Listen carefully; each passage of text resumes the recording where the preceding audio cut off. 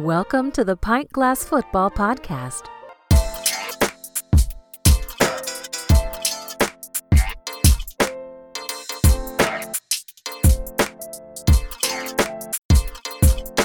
This is Pint Glass Football, drink beer, talk NFL and college football. I'm your host, Brad Fowler, and McKinsey Brewing is the official beer of Pint Glass Football. Follow them at McKinsey Brewing. Follow us at pintglassfootball.com. If you're new to the show, hit that subscribe button.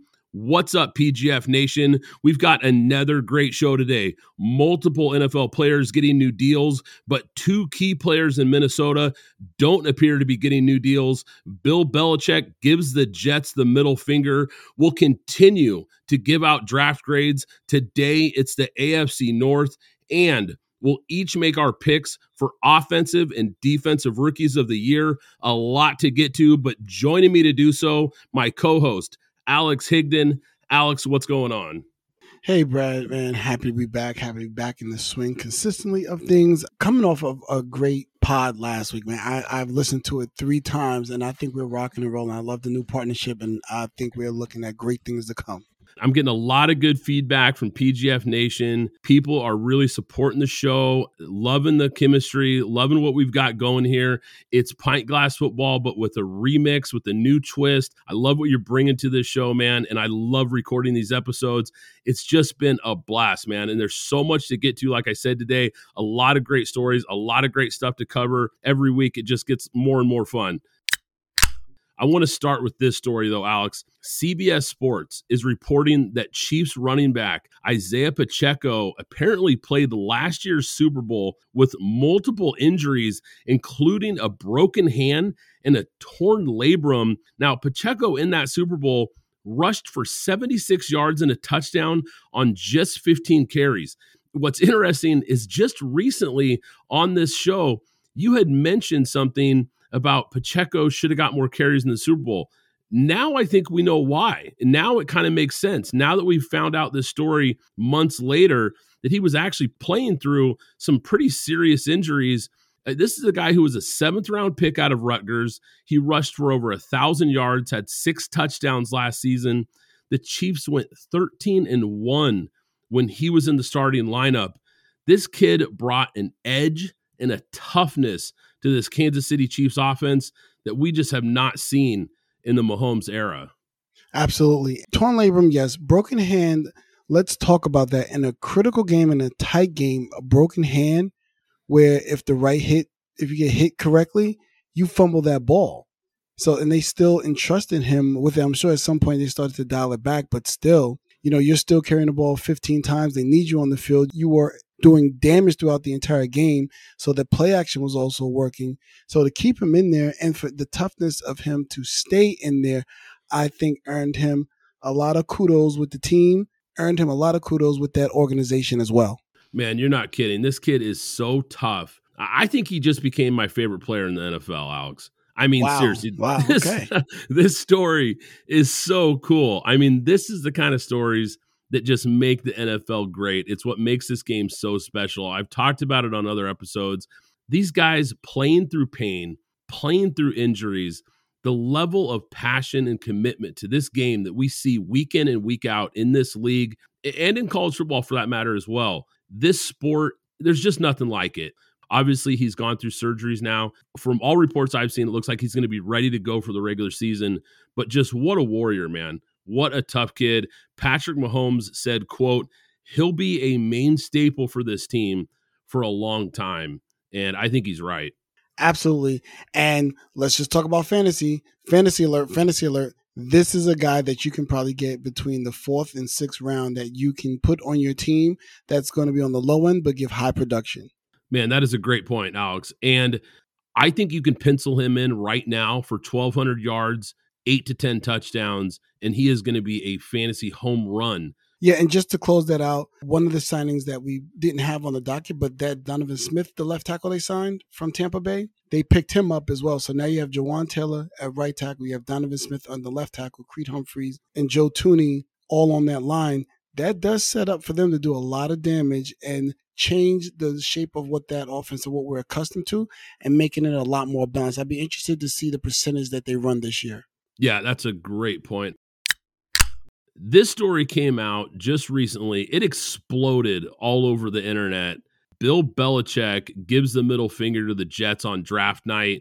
Reports have come out now that apparently in the first round of the draft, New England was on the clock with the number 14 overall pick in this draft, one spot in front of the rival New York Jets, who appeared to be targeting an offensive lineman. Now, all the reports have said they were targeting an offensive lineman, an offensive tackle in particular, with their selection. Instead of making a pick, the Patriots decided to trade down to number 17 with the Steelers, who were also in search of an offensive tackle. Now, a GM that spoke to the New York Post said, quote, they should have had to give up a third-round pick and not a 4 to move up there. Belichick did it just to fuck the Jets. He sold low because he knew the Steelers were going to take the kid the Jets wanted to take. One other personnel executive also told the Post, quote, Bill will try to screw them over any chance he gets. He knew exactly what he was doing, end quote.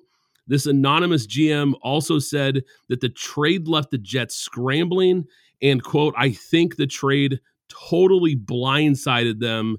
Alex, what do you make of this story? Typical. I think, to me, this is typical Bill Belichick. As we know, on January 4th, 2000, he did it to the Jets then, and I think he will continue to do that to the Jets. And one thing we have to say about Bill Belichick and perhaps the brain trust that's around him, I think there's a brain trust around him and a lot of people that deal in analytics around him as well. And then he takes and applies the manalytics to it, as I always like to say. And I think he looked at that. We saw that the tea leaves were in the writing. We saw that they declined Mekhi Becton's 5th year. We know he's oft injured. We saw what they did in free agency, not to address it on a light end, but they were probably going to go into this draft looking where they were picking at 15, that somebody should have been there. And he said, you know what? The guy I want is probably still going to be there. They're not going to take Christian Gonzalez. So you know what? I'll move back. Even if Washington happened to take Christian Gonzalez, I'm pretty sure he wouldn't mind taking Emmanuel Forbes if that's what he wanted in a cornerback either way. So I'm pretty sure his draft board had Emmanuel Forbes and Christian Gonzalez 1-2. So he was fine either way. But to cause the Jets to be depleted, the most prestigious tackle position on the offensive line, hey, here's a middle finger to you, and how about that? And laugh now, cry later. Man, yeah, you're not kidding. And it was savvy. And that's what Bill Belichick does. He's savvy. He obviously knows their rival is right there. He had the chance to stick it to him, and he did. And it worked out well for the Patriots. It didn't work out so well for the Jets. The Steelers end up benefiting from the trade, a team that we're going to talk about their draft later today. But incredible stories that comes out after the draft with all these GMs and these quotes. It was just something I thought we had to touch on here. I want to shift gears here to the Minnesota Vikings because they've got two key players here that it's starting to look more and more like might not be in the future plans for this team. And I want to start with Dalvin Cook, potentially out in Minnesota. Adam Schefter said, quote, I think there is some real question as to whether or not he will be in Minnesota this upcoming season. I think it's fair to say his future is in question. Now, Dalvin Cook went to his 4th consecutive Pro Bowl last year. He rushed for over 1,100 yards and 8 touchdowns, but he's on a 5-year, $63 million deal. Cook also has a base salary that's expected to be at $10.4 million this upcoming season, which goes up to $11.9 million for 2024, then increases to $12.9 million for 2025. Now, I've seen some reports that teams such as the Dolphins, Rams, and the Bucks could have interest in acquiring Cook. I think this goes back to what we have always been talking about at running back. He has decent production. It's not high level, meaning like anywhere between 1,300 yards and up. It's decent production. And perhaps from a front office standpoint, they are evaluating and saying, hey, for the amount of money that we're paying, can we get similar type of production? Can we get it from the hard-hitting Alexander Madison, who really just runs people over. I don't know how they view him in terms of maybe perhaps moving on and then having him start. And they also have Ty Chandler, and they also have from Iowa State, Kenan Ngannou, I believe is how you pronounce his name. I just know that name because I use him a lot in Madden. But the production, and he's missed, he's been fairly healthy, but he's missed. He hasn't played. This is the first time he's played a full season since he's been in the league. He's going to be turning 28. And, 28 is that key year where they need to make some decisions. But furthermore, I think, what are we looking at if you're the Vikings front office? What does the next 3 years look like for you when Justin Jefferson is going to be coming up for a deal? And what are you going to do with that? And where is your team going to be? And I think that's I always say you need to look at things and put a CEO hat on. I think this is the Vikings putting a CEO hat on and looking at the team holistically and saying, where do we want to be in 3 years? And will this guy be a part of our plan, or can we move on and maybe make some improvements in other places, save some money here, and so on and so forth? They're talking about Darius Smith as well, as what Kirk Cousins as well, and as well as Danielle Hunter. So there is a lot of I know we're talking about Dalvin Cook, but there is a lot of conversation surrounding the future of the Vikings overall. Yeah, and I think for the price, I think that's really the key here. Is I think the price is just too steep for a 28-year-old running back who's probably played his best football. They can probably replicate that type of production at a lower price tag. This team is starting to feel like is heading towards a rebuild. Now, you've talked about the Titans on recent episodes and how you feel like that is another team to watch for that could be in full rebuild here sooner than later. I'm starting to get that same vibe in Minnesota, and you touched on some of these key players, some of these veteran players. I think Minnesota is looking to get younger. I think they're looking to kind of rebuild this team at some key positions. I think it starts with Dalvin Cook, and I think the other key guy to look at here is Kirk Cousins. Now, he's set to hit free agency after the 2023 season. From the reports that I've read, offseason contract extension talks between him and the Vikings have appeared to stall.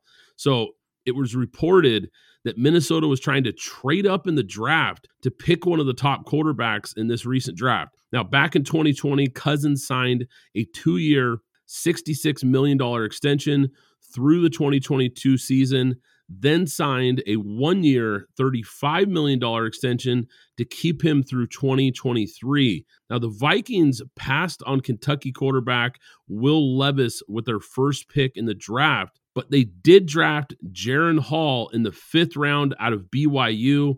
Nothing against Jaron Hall, but when you're taking a guy in the 5th, you're probably not expecting him to necessarily be the future. Kirk Cousins turns 35 this year. It just feels like this is a franchise that has peaked with him under center. Yeah, and I think this is where we get into this gray area when we start to talk about quarterbacks. I love to take from Moving the Sticks pod and trucks and trailers, and this Kirk Cousins, we realize, is a trailer.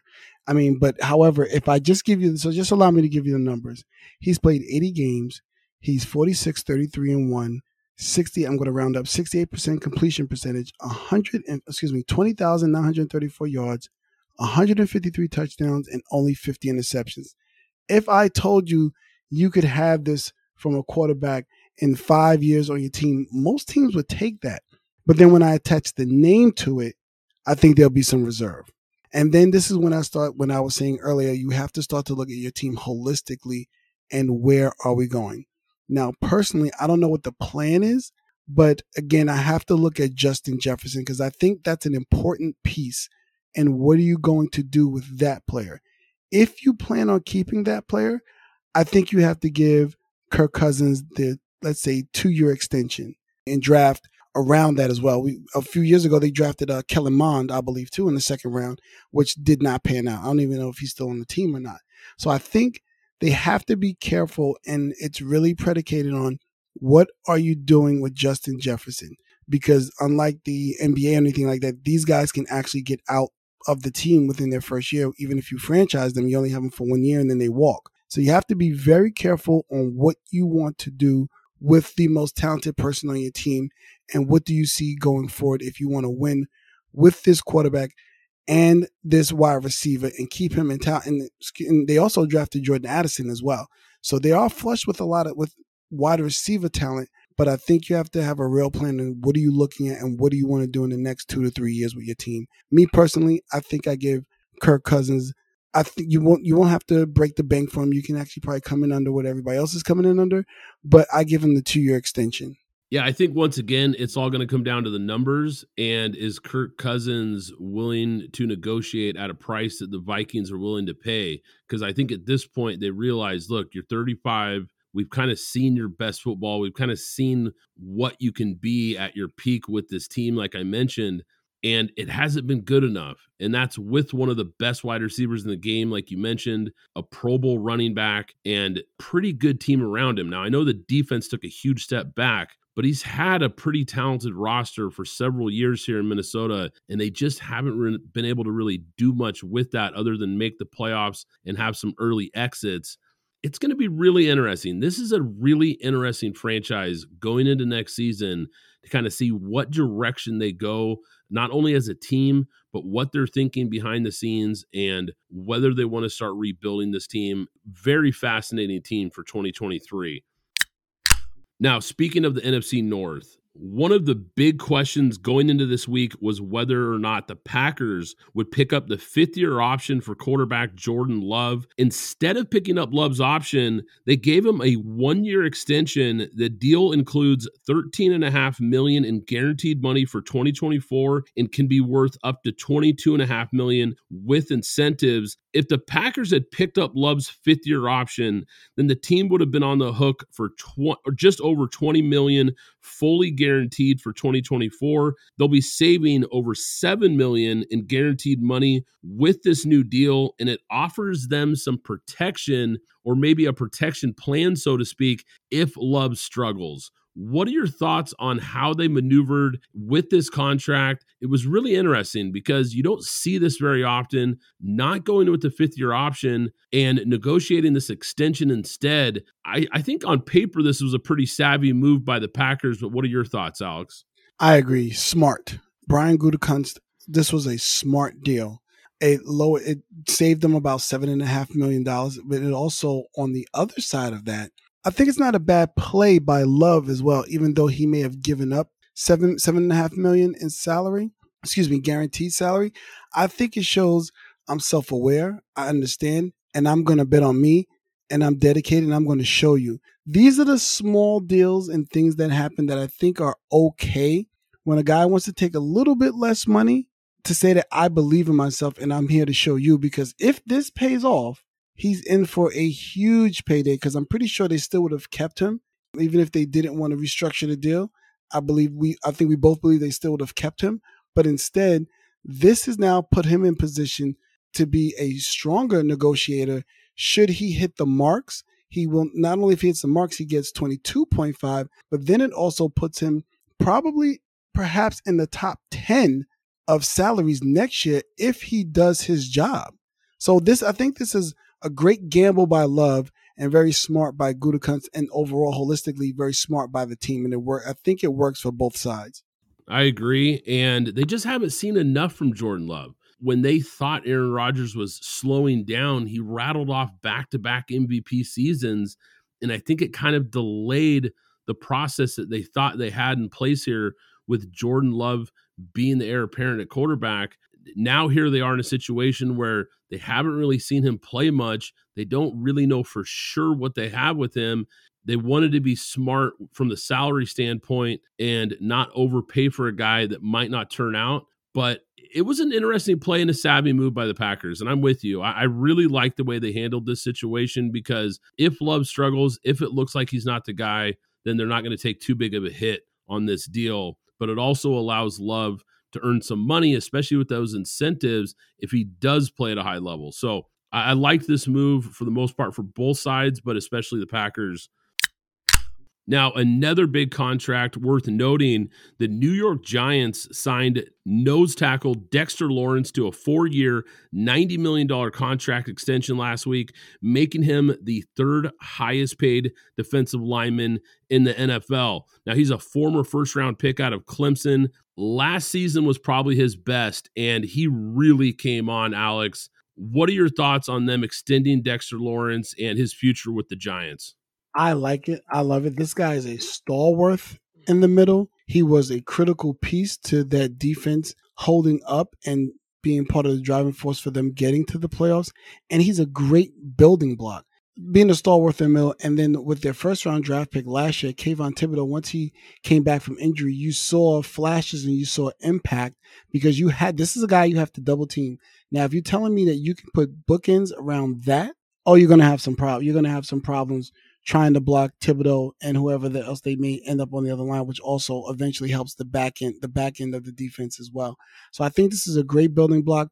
Young guy, solid, high motor, leader. I think this is a great piece to keep within your organization to build off of. Yeah, I like this move too, Alex. I think he deserved it. I think he's one of the most underrated players in the NFL right now. He is far from a household name, but I think he deserves to be because this guy is playing at such a high level. And like you said, just a building block, an anchor in the middle of that defense. Last season in a matchup with the Eagles, Bart Scott of ESPN said Dexter Lawrence is the best defensive lineman in this game. That's pretty big praise considering they were going up against the Eagles with all the players they've got on that side of the ball. Charles Davis of Fox Sports said emphatically on a broadcast last season with the Giants, Dexter Lawrence has been a monster this year. I couldn't agree with him more. I really like this kid. You can make a strong case that he's the best nose tackle in the entire NFL right now, and the Giants just paid him like one. So, Alex, the end of the XFL season is right around the corner here, just prior to NFL teams' rookie mini camps. Now, that's by design, and it allows eligible XFL players to attend these off-season workouts. Several have already received invites from NFL teams.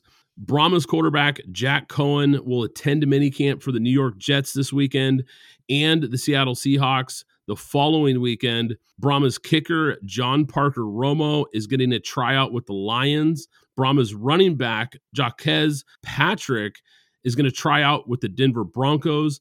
Sea Dragons offensive tackle Barry Wesley is going to have a tryout with the Atlanta Falcons. Roughnecks linebacker Trent Harris is getting a workout with the Denver Broncos. Battlehawks running back Mateo Durant is reportedly going to be at minicamp with the New York Jets. There's several other players that I've seen reports that are going to get workouts, going to get tryouts with these NFL teams. Now, look, we don't cover a ton of XFL and USFL football on this podcast, but I'm a fan of these leagues. I really like these leagues. It's fun to watch. It's not only fun for diehard football fans like us to watch, but it gives a lot of guys the opportunity to live out their dreams and potentially play in the NFL after their college football days are over. I'm such a fan of what these leagues have done. There's so many talented players in this country nowadays, and it's awesome that more of them are getting to showcase what they can do on the field. We all benefit as fans getting to watch more football in the offseason. And I know I've enjoyed watching these games. I've enjoyed watching these leagues. I know, Alex, that you've been watching a little bit as well. I'm pulling for these leagues to not only survive going forward because it's fun to watch, but it's good for the game. Absolutely. And as we know, this is a league in which the only major sport in which you practice more than you play. And even when you're practicing, but when you don't get that playing time, you don't get to see the potential in a lot of these guys, perhaps because they're just low on the depth chart. That doesn't mean they can't play. They're just low on the depth chart and they kind of don't make it to get a chance. And I think these leagues allow a lot of these players to, one, continuously develop, two, and then get a chance to showcase what they can do that then earns them another invite to a mini camp and then another chance to, if they were drafted and they get a chance to show it, or if they were undrafted and never got a chance to show it because they didn't get invited to the combine, but to show what type of talent that they do have.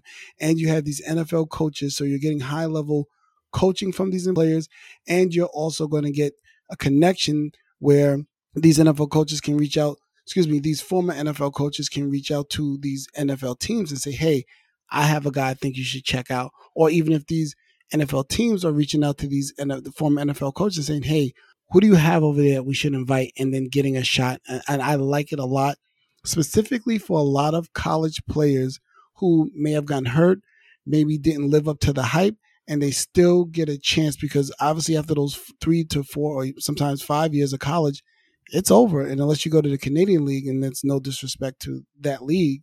However, here you get to be seen. It has heavy backing. It's it looks like it's well managed financially by The Rock, but I do love the way that it's set up and the opportunity it's going to give some players that may have not gotten a chance at the higher level. Yeah, it's well said, Alex. And we talked about Isaiah Pacheco when we opened this episode, 7th round draft pick out of Rutgers. And to look at the impact he's made. We talked about Brock Purdy and being Mr. Irrelevant, a 7th round pick that went on to have a high level of success last year as a rookie. We see these teams in the NFL every year with a ton of undrafted free agents as well, making the roster, making an impact. We see it year in and year out. And it just shows, like I spoke about, the depth of talent in this country when it comes to football players is tremendous. And for like we've said here, for these guys to be getting this opportunity, not only do we benefit as fans getting to watch, but these guys benefit getting more chances to live out their dreams. Time to jump back into the draft here. Offensive and defensive rookie of the year. I thought it'd be fun to make some picks here, Alex, and just take some shots at who we think are going to win these awards. Alex, why don't you kick it off? Who do you got for Offensive Rookie of the Year? Well, for my Offensive Rookie of the Year, I thought, and I said it earlier in pre-production, I said I think Bijan Robinson, it's just too low-hanging fruit. I'm going with Bryce Young. That is going to be my projected Rookie of the Year right now. Coming into an organization where he's going to get top-tier tutelage, a guy that learned under Andy Reid in that entire format, and Frank Reich. You have receivers like Terrence Marshall, Jonathan Mingo, DJ Chark. Add the veteran Adam Thielen on that team. I think he has a nice plethora of receivers that he can throw to, including Laviska Shenault. I always forget him, but he was he did flash when he was with Jacksonville, but so there is some talent there as well. So I think he has a lot of big receivers at that, and that will allow him to utilize what we saw in Alabama, which was the sliding of the feet, the eyes down the field, accurate throws, and being able to learn within that system. And let's also not forget they also brought in Miles Sanders as the running back as well, and they still have Chuba Hubbard. So, and they have Andy Dalton there to help bring Bryce along as well. In addition to that, Hayden Hurst too. So he has the receivers. Now, if this offensive line can gel and bring some things together, I look at Bryce Young at perhaps having about 3,500 yards. Actually, I'll say 32 to 3,600 yards, about 22 touchdowns and maybe 12 interceptions, which I think would bring him to the brink of being Offensive Rookie of the Year. I like that pick, Alex. We're both high on Bryce Young, a guy we've talked about during this draft process, the pre-draft process. He's our number one quarterback. We both think he was the best quarterback in this class. And I think he's in a pretty good situation in Carolina. I think he's going to have a nice roster around him. And I think the key, and you hit on this too, was the coaching. Having a former NFL quarterback as your head coach, but also Josh McCown is going to be his quarterback coach. And this is a guy who was an NFL vet at the quarterback position for a long time and was always talked about as a backup that was like another coach in the room. Now he's finally playing that role as a quarterback coach with a guy like Andy Dalton there too. We know the level of experience he has. This is going to be a really strong group and a really strong support system around him as far as developing his skills at the next level. So I think he's in a really good situation from that standpoint. It would not surprise me if he had a really nice rookie year and is in the mix. I'm totally with you on Bijan Robinson because that one feels like the easy no-brainer that a lot of people would take here. We're thinking a little outside the box here today with our picks. And I might be way outside the box. I might be all the way down the block here because I'm taking Anthony Richardson, quarterback for the Colts, as my Offensive Rookie of the Year. I know PGF Nation, you guys are listening and saying, wait a second, isn't this the guy that you took 4th in your quarterback rankings? Isn't this the guy that you said is a boomer bust prospect, a developmental guy, a guy that has a long ways to go before he's ready to be in the NFL? Yes, I said all those things. Now, do I have real concerns about his ability to play quarterback in the NFL? Yes. Now, we talked about him being the ultimate boomer bust prospect, but as far as long-term, I'm not going to be betting on Anthony Richardson, but this is a short-term bet. I'm betting on Richardson short-term because entering a situation in Indy where he should get a chance to start early in the year, because I think the Colts know that Gardner Minshew is not the future of that franchise. They drafted Richardson for a reason.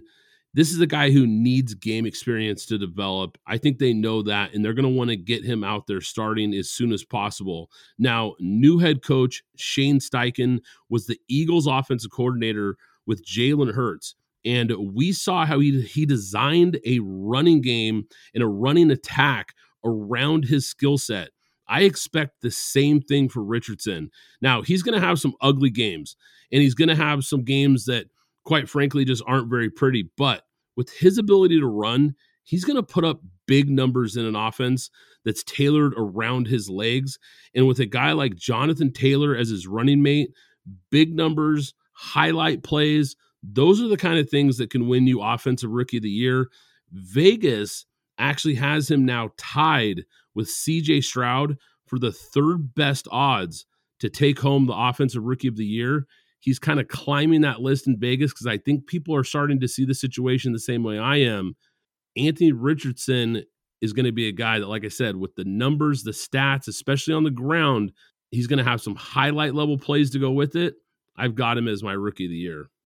Hey, PGF Nation, are you tired of the same old bland food at your tailgate parties? Well, let me tell you about my friends at the Tailgate Foodie, the seasoning and barbecue sauce company that specializes in elevating your tailgate and backyard cooking game. With their unique blend of spices and sauces, the Tailgate Foodie will take your taste buds on a flavor journey that you won't forget. Use code PINTGlassFoodie for 15% off your first order at thetailgatefoodie.com. Zencastr is the ultimate web-based podcasting solution. It provides high-quality audio and video podcast production and hosting. With a full suite of professional tools, podcasters can seamlessly record, produce, and publish studio-quality content all from one dashboard. Zencastr's post-production process takes the headache out of audio production. Set the right podcast loudness and levels while reducing background noise with a click of a button. Coordinating all your guests to record in person is painful and tedious. Easily invite up to 11 participants per recording with one click. Go to zencastr.com/pricing and use my code PGFP, and you'll get 30% off your first 3 months of Zencastr Professional. I want you to have the same easy experiences I do for all my podcasting and content needs. It's time to share your story.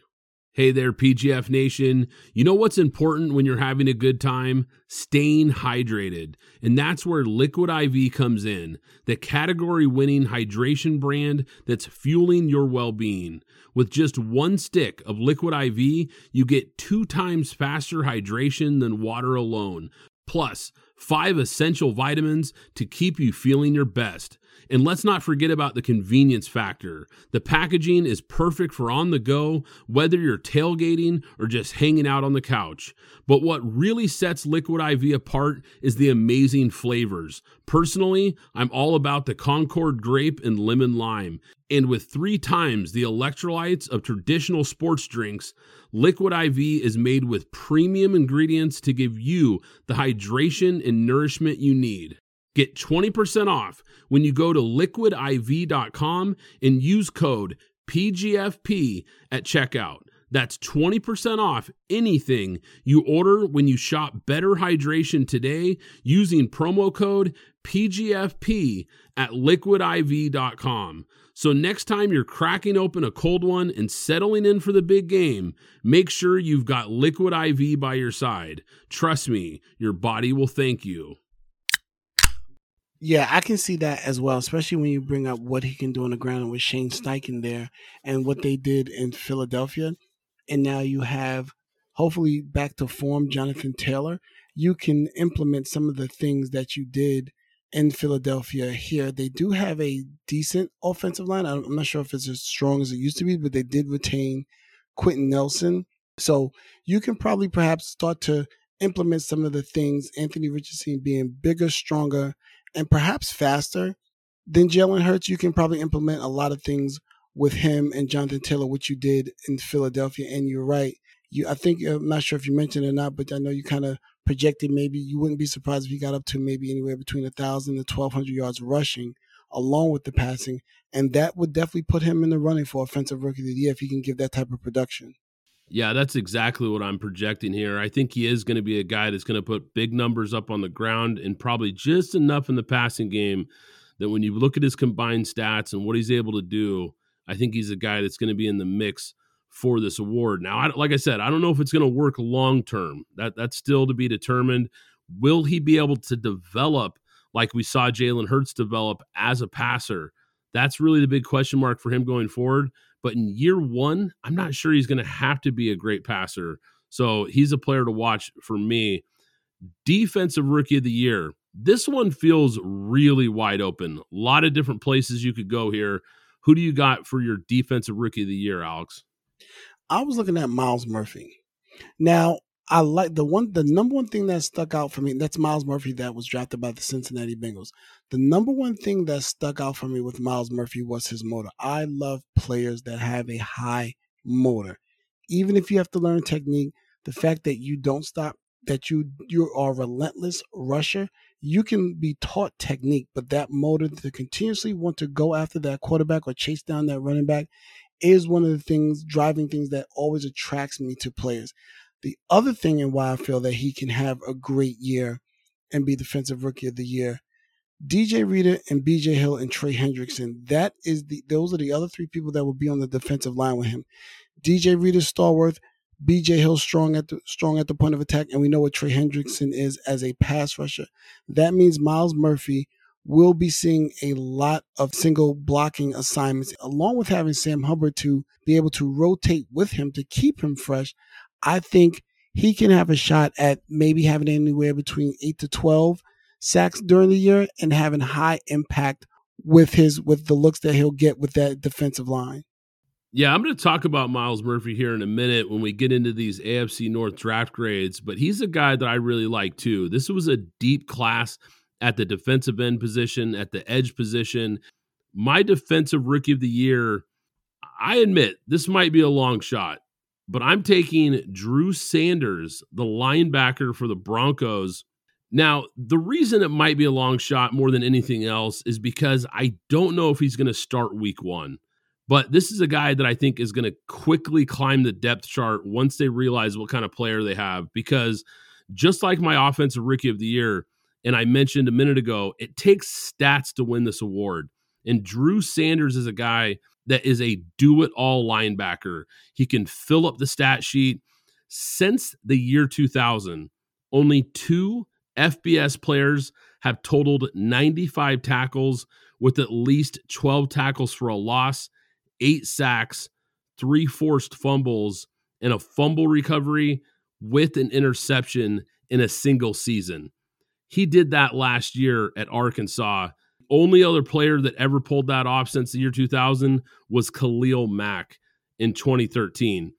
Sanders was my top-rated inside linebacker in this draft class. I love this kid's game. He was a 5-star recruit who transferred from Alabama and became an All-American at Arkansas, a big-time player, a trait that Alex loves, high motor guy, impact player, relentless energy. I think this is a guy that before the season's over, we're going to look back at and say, man, how did he fall that far in the draft? Because I think he's going to be an outstanding linebacker for the Broncos. Yeah, let me ask you, do you see Nick Bolton type energy from Drew Sanders? Bolton is a special player. Okay. I don't know if he has that ceiling as far as what Nick Bolton has actually surpassed my expectations. Coming out of the draft, He did for me as well, yeah. Yeah, I liked Nick Bolton coming out of the draft. And when I broke down his tape, I thought he was a really good pick for the Chiefs. He's developed into a player that's beyond what I thought his ceiling would be. Now, Drew Sanders might just end up doing that as well. I don't know if he's as twitchy as Bolton, but he's just a smart, hardworking, hard-nosed, and is just such a good all-around football player that I think it's going to be hard to keep him off the field. If he reaches anywhere close to where Nick Bolton is, he's going to be a tremendous player, though. Yeah, absolutely. Plays, as you know, in that 3-4 defense, that everything is predicated on those linebackers making the plays.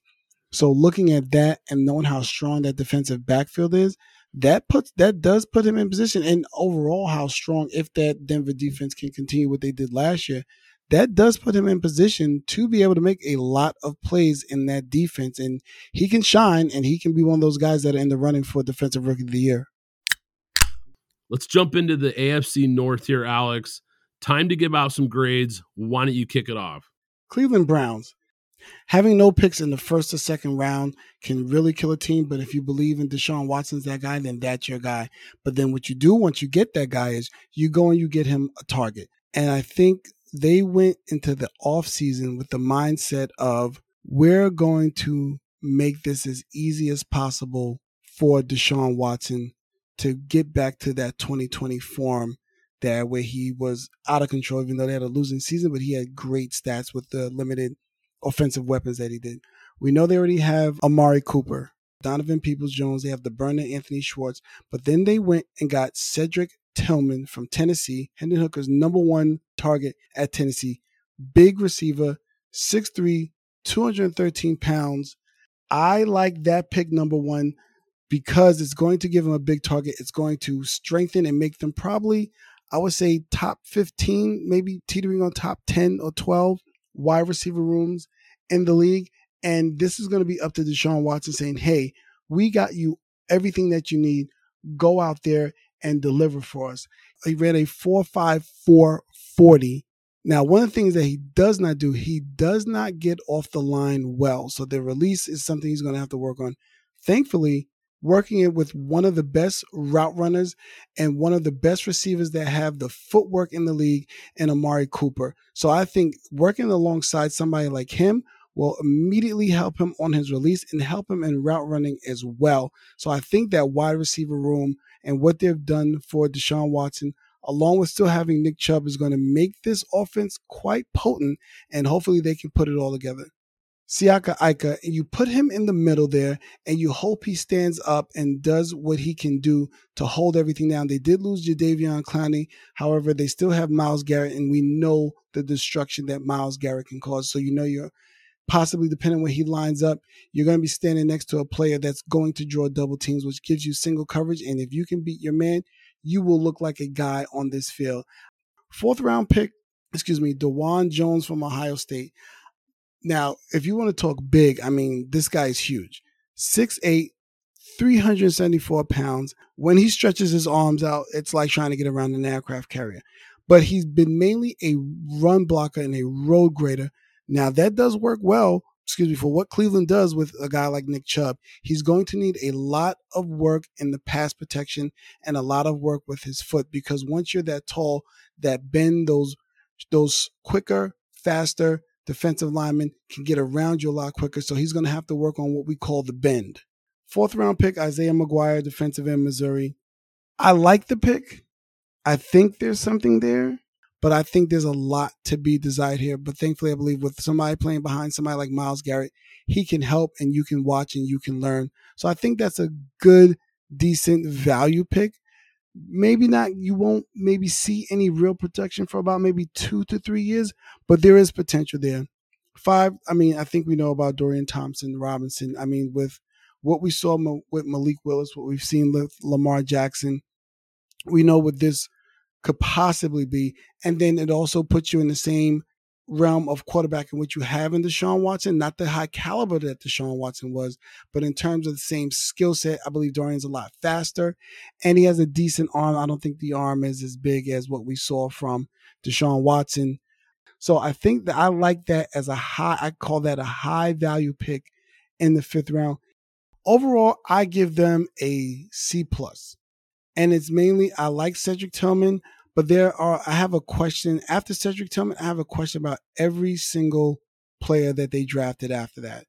So with Cedric Tillman, that's really what I'm waiting it on. Cedric Tillman gives them a C plus, and then obviously these players can blow everything that I said about the water. But just based upon me having a question about every pick after that, I can't give them the grade that they probably are looking for with this draft. Yeah, I understand that grade completely. I like Cedric Tillman. I think he's a pretty solid player, especially in the third round. I think that's nice value. And this is a guy who got a lot of red zone targets while at Tennessee. That's some place where the Browns really struggled last year, was in the red zone. Big receiver, like you mentioned, possibly helps a weakness that they had. In the fifth round, taking Dorian Thompson-Robinson, the quarterback out of UCLA, I think this was a good value pick in the standpoint of you're getting a guy with a legit skill set, a guy that throws a nice ball, pretty good athlete, can really move around well, can pick up yards with his legs. And the key thing that I really like about Dorian Thompson-Robinson is the experience. This guy started a ton of games for UCLA. So he's coming in as a guy with a lot of experience, a lot of throws under his belt. He's read a lot of defenses, and I've always liked guys like that coming into the league.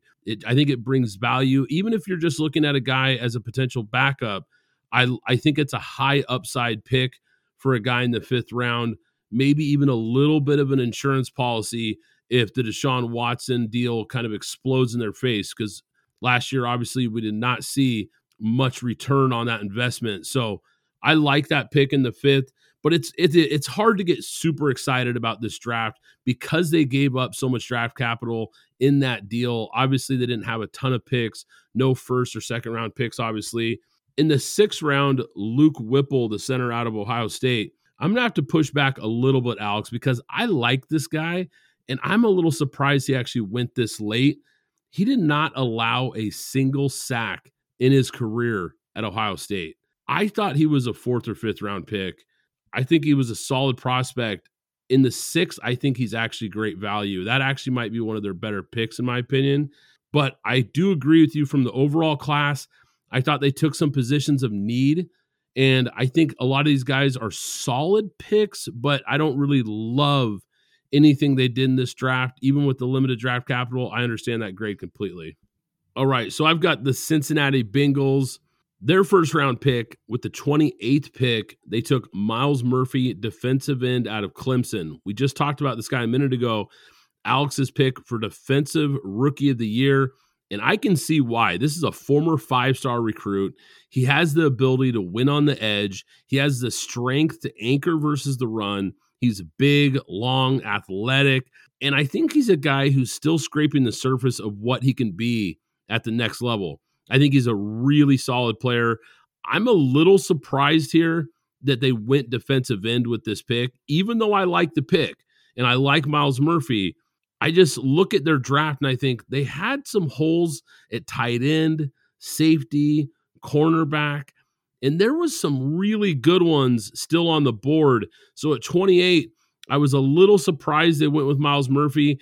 I'm guessing they just saw a guy who had too much value. They probably didn't expect him to be there at 28, but this is a guy that I think is going to be a factor as a pass rusher, as an edge defender.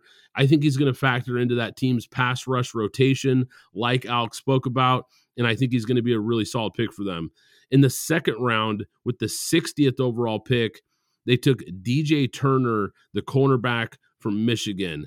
I love this pick for the Bengals. They needed help at cornerback, and they get a guy who was really, most people thought could go late first, early second. They get him at the 60th pick. I saw several mock drafts leading up to the draft where he was a late first pick. A lot of guys thought he had first round talent, and it's because he's an explosive athlete. He ran a 4.26 40-yard dash at the combine. He was a consistent playmaker on the outside for Michigan. He's almost never out of position when you watch his tape. He has elite change of direction quickness.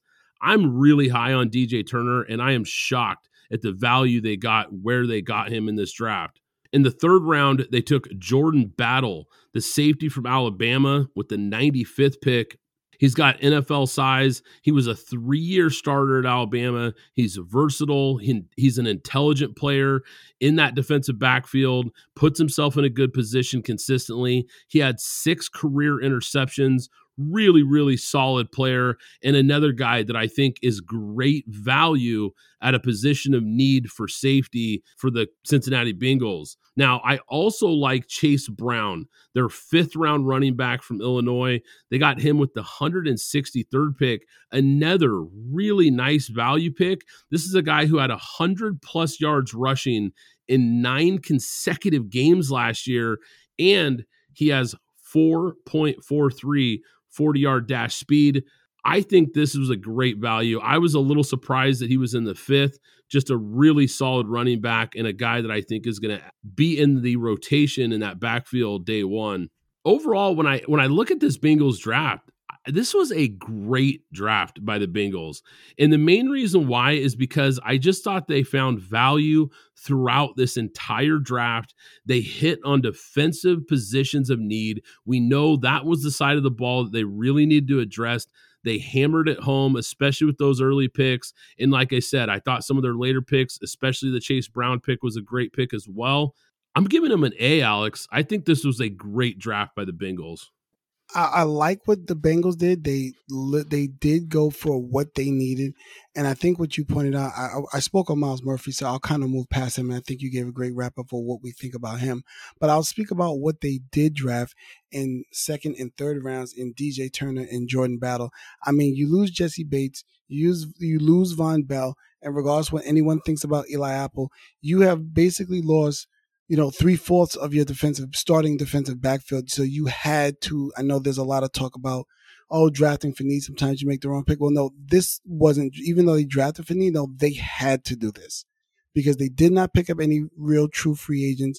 They needed to address this. And I think the first thing they did was by drafting Myles Murphy, they said, you know what, we're going to strengthen the pass rush to help out the defensive backfield. And then we're going to address the defensive backfield with DJ Turner and Jordan Battle as well. 2 players that I like, DJ Turner being the one that I like the most, that'll have a chance because that pass rush is going to be a problem for other teams in the division, that they'll be able to be coached up hopefully and be able to learn while they're on the field.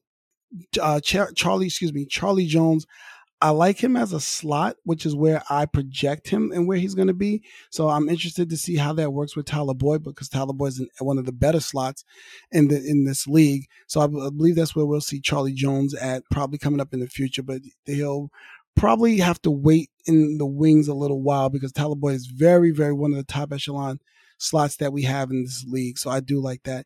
And I agree. You know what?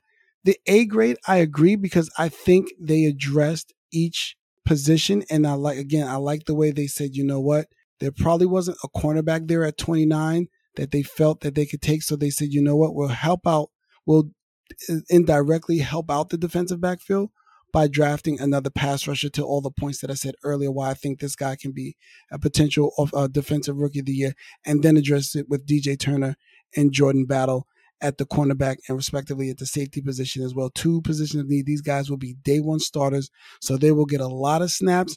It may look shaky in the beginning, depending upon how it looks, but I am looking at these 2 guys that by the end of the season, they will be within the fold, and Cincinnati will be somewhere close to the AFC Championship game, if not in it again.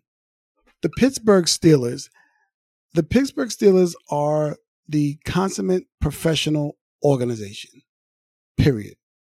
Always. They rarely make mistakes. Even if they make a mistake, they still always end up getting some high production out of every single player that they get, for the most part, at least on the top end part of the draft. And then they move on from players that they don't think fit what they're trying to do.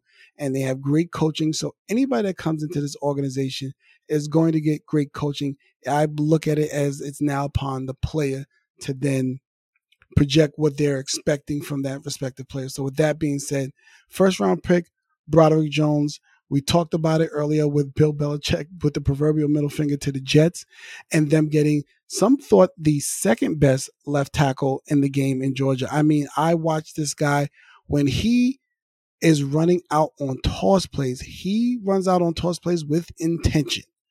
So get out of the way when he's coming through. I mean, 6'5", 311 pounds, fluid. We all know what the Georgia players are, what those Georgia players were, rather, at this, with coming back off back-to-back championship seasons.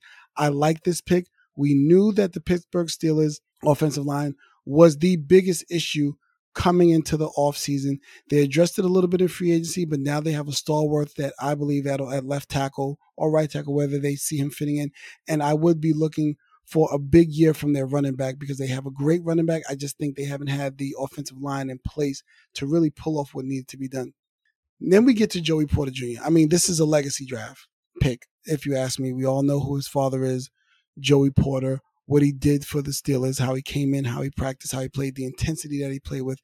Was very surprised that he ended up here in the second round, but this is great value in the second round. The length, let's just talk about the length alone. 6'3", 193 pounds. I mean, this is a big guy. So that means when you put that ball up, he's going to be able to guard a lot of your bigger receivers. And what he lacks in terms of actual speed, he makes up in height and awareness. High IQ starter. I think this guy is a player that will slide right in and start on day one. Keanu Benton, Wisconsin, defensive tackle. Stalwart. I like Wisconsin play. I like Wisconsin defensive line players, and I like their offensive line players. These guys, they may not jump out and be stars, but these guys are always in position, always hardworking, and very coachable for the most part. So I like this pick here. They needed to go back in as Cam Hayward is getting long in the tooth in that 3-4 defense. They did pick up Larry Ogunjobi, but I think Keanu Benton will be a day one starter. If not, he will still be getting a lot of snaps in this defense and learn to play in that vaunted 3-4 defense, stalwart defense that the Steelers have run for years.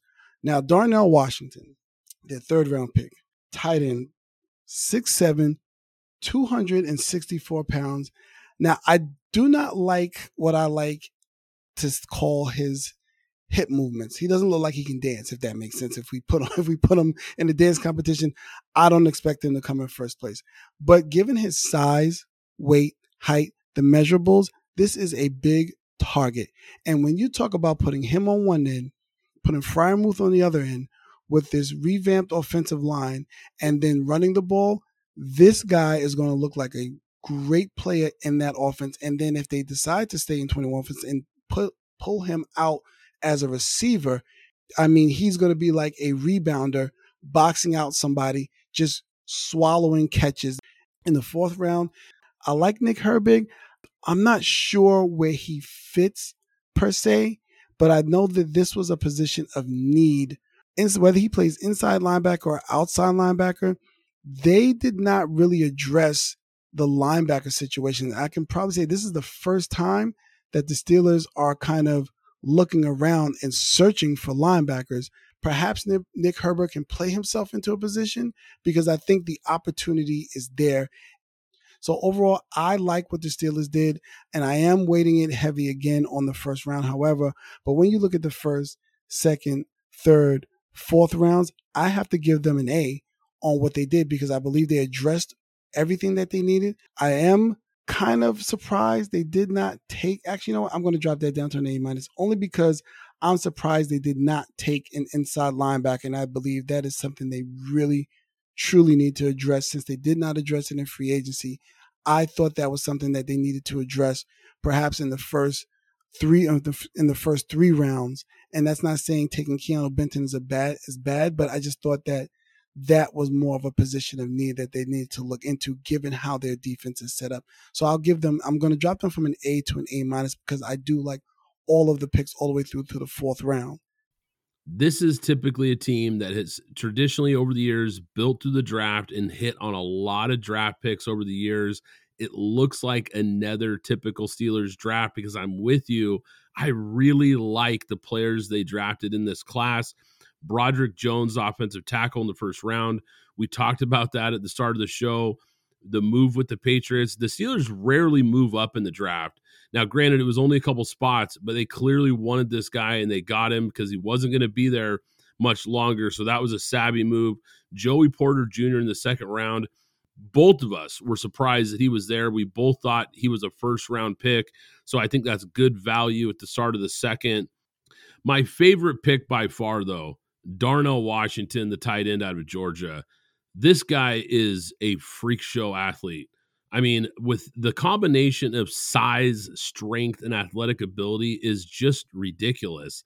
I think he's going to be a great blocker in the run game, and I think he's going to be a big-time weapon in the passing game. I think the Steelers are going to live in 12 personnel with him and Pat Freiermuth as two tight end sets. It's going to be really tough to stop with these guys on the field, and it gives their young quarterback another big target to throw to.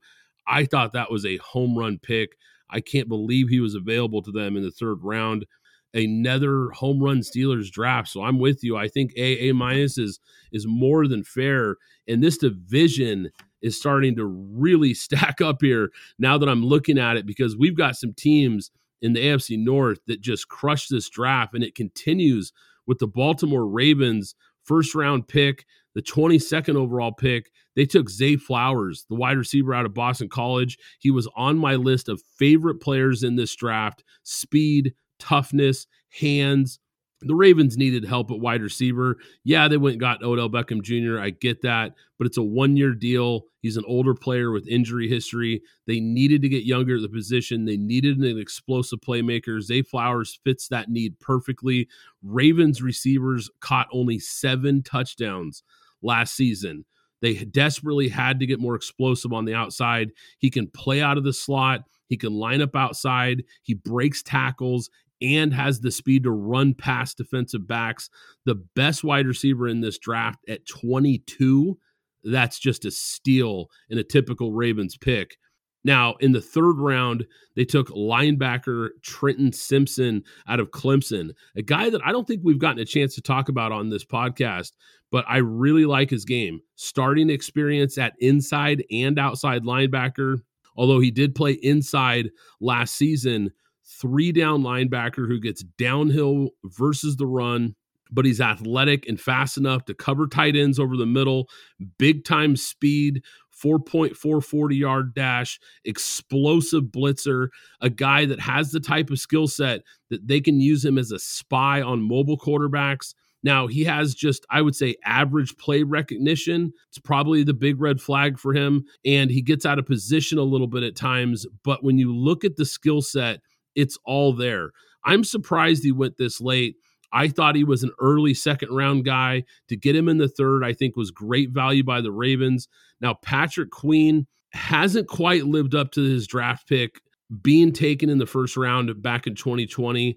I don't think he's developed into the player that they thought he would at this point in his career. I think Simpson could be his replacement. Now, they took 3 Pac-12 players in rounds 5, 6, and 7. And being a West Coast guy, I'm pretty familiar with all these guys. Cornerback Caillou Blue Kelly is a guy out of Stanford that I thought would go earlier than he did. Good player, solid player that late in the draft. The offensive tackle they took from Oregon is thick, athletic. He's powerful. Just listen to this combination here. He's 6'5", 317 pounds, 34.5-inch arms with an 82, almost 83-inch wingspan. That doesn't sound like a typical 6th-round pick. So you've got a guy with tremendous combination of size and athletic ability in the 6th round. It just feels like he could end up being a steal in this draft. But a guy that I think is maybe even a bigger steal, they got in the 7th round, Andrew Voorhees, the guard out of USC. Now, he had a recent knee injury. If it wasn't for that knee injury, I think there's a good chance that this guy was a 2nd or maybe 3rd round pick. He's that good of a player. And another just home run steal in the 7th. You redshirt him essentially his rookie year. Hope that he comes back healthy in year 2. And you might just have found a great player late in this draft. Typical Ravens here. They just found value in every single round that they picked in. They let the board come to them. They never reached for guys. It's something that they've done for years. They never reach for guys. They always find the players who fit their needs, who fit their system, who fit their culture. A+ for the Ravens. Wow, our first A+ of the for the draft. Okay, let me see if I believe that. Let me see if I match that with you. Zay Flowers, we knew they needed that right out the gate. I know there are a lot of people saying, well, it's another small receiver similar to Hollywood Brown. This isn't Hollywood Brown. Hollywood Brown was not the route runner. Hollywood Brown did not have the hands that Zay Flowers does. He did have the speed. However, he's not the route runner or player that Zay Flowers is. So let's just put that to bed right now. Love that pick along with OBJ and the rest of that receiving core that takes them out of the cellar of the wide receiver room and probably puts them hopefully in that top 15, and we get to see what Lamar does. Trent Simpson, you're absolutely right. This is a guy that we did not talk about, but that 4.43 speed, and we know that they're not going to be keeping Patrick Queen going forward. They already signed Roquan Smith, so that gives him an opportunity to sit behind those two players, learn, and then as typical Raven style, be able to slide right in when Patrick Queen moves on next year. So I love that pick as well in the third round. Fourth round, Tavius Robinson, Ole Miss, huge player. I wonder if they would ever consider perhaps putting him on the line, putting maybe about 10 pounds on him and maybe trying him on the line as well. If not, I get a lot of, if you recall, Matthew Judon, tall linebacker, but then can slide right into the outside linebacker. They will train them up. Eric DeCosta, Ozzie Newsome. I mean, this is what they do. Similar to the Steelers in infrastructure. They have great infrastructure, and all they do is rotate what they do best, which are these defensive players. So even if it's a player that I nor Brad like, those two organizations seem to always never miss on what they're doing, especially at that linebacker position. Now, with the 5th, 6th, and 7th, you're absolutely right. I wasn't familiar with the 6th and 7th, but Kai Blue Kelly, I like his size. I liked his tape. And I like the fact that he's going to be going into a defensive backfield that has Kyle Hamilton, Maurice Williams, and Marlon Humphrey. You brought up Maliisa Amuve-Lalalu. I want to bring up something that I didn't notice until you started talking about his measurables. You talked about his size, 6'6", 322, massive arms, wingspan. Do you know who he'll more than likely be playing behind? Someone who's 6'6", 320 pounds and a stalwart, not great, but very solid, Morgan Moses. So you now have a player in front of you who rarely misses games, is always where he's supposed to be, a very solid, and I emphasize solid, right tackle that you get to learn that is your size that can help bring you along. In terms of Andrew Voorhees, not too familiar with him, but I'll take your word on it. And with that being said, so you know what? I actually concur. This is an A+ draft. Yeah, and it looks like this might just be an A+ division because, man, it's going to be tough. Going forward, we've got several division draft grades coming up, guys. But I'm telling you right now, this division is going to be tough to beat with the draft grades because 3 of these teams hit their drafts completely out of the park. Maybe the deepest division in the NFL just got deeper. But that is going to do it for today's episode. We hope you enjoyed it, PGF Nation. Before we go, I want to give a shout out to our friends at the Tailgate Foodie for sponsoring today's episode. Check them out at thetailgatefoodie.com. I'm Brad Fowler. He's Alex Higdon. This is Pint Glass Football, and we'll catch you next time. Thanks for listening to the Pint Glass Football Podcast. Be sure to subscribe and follow us on Twitter at PGF Podcast.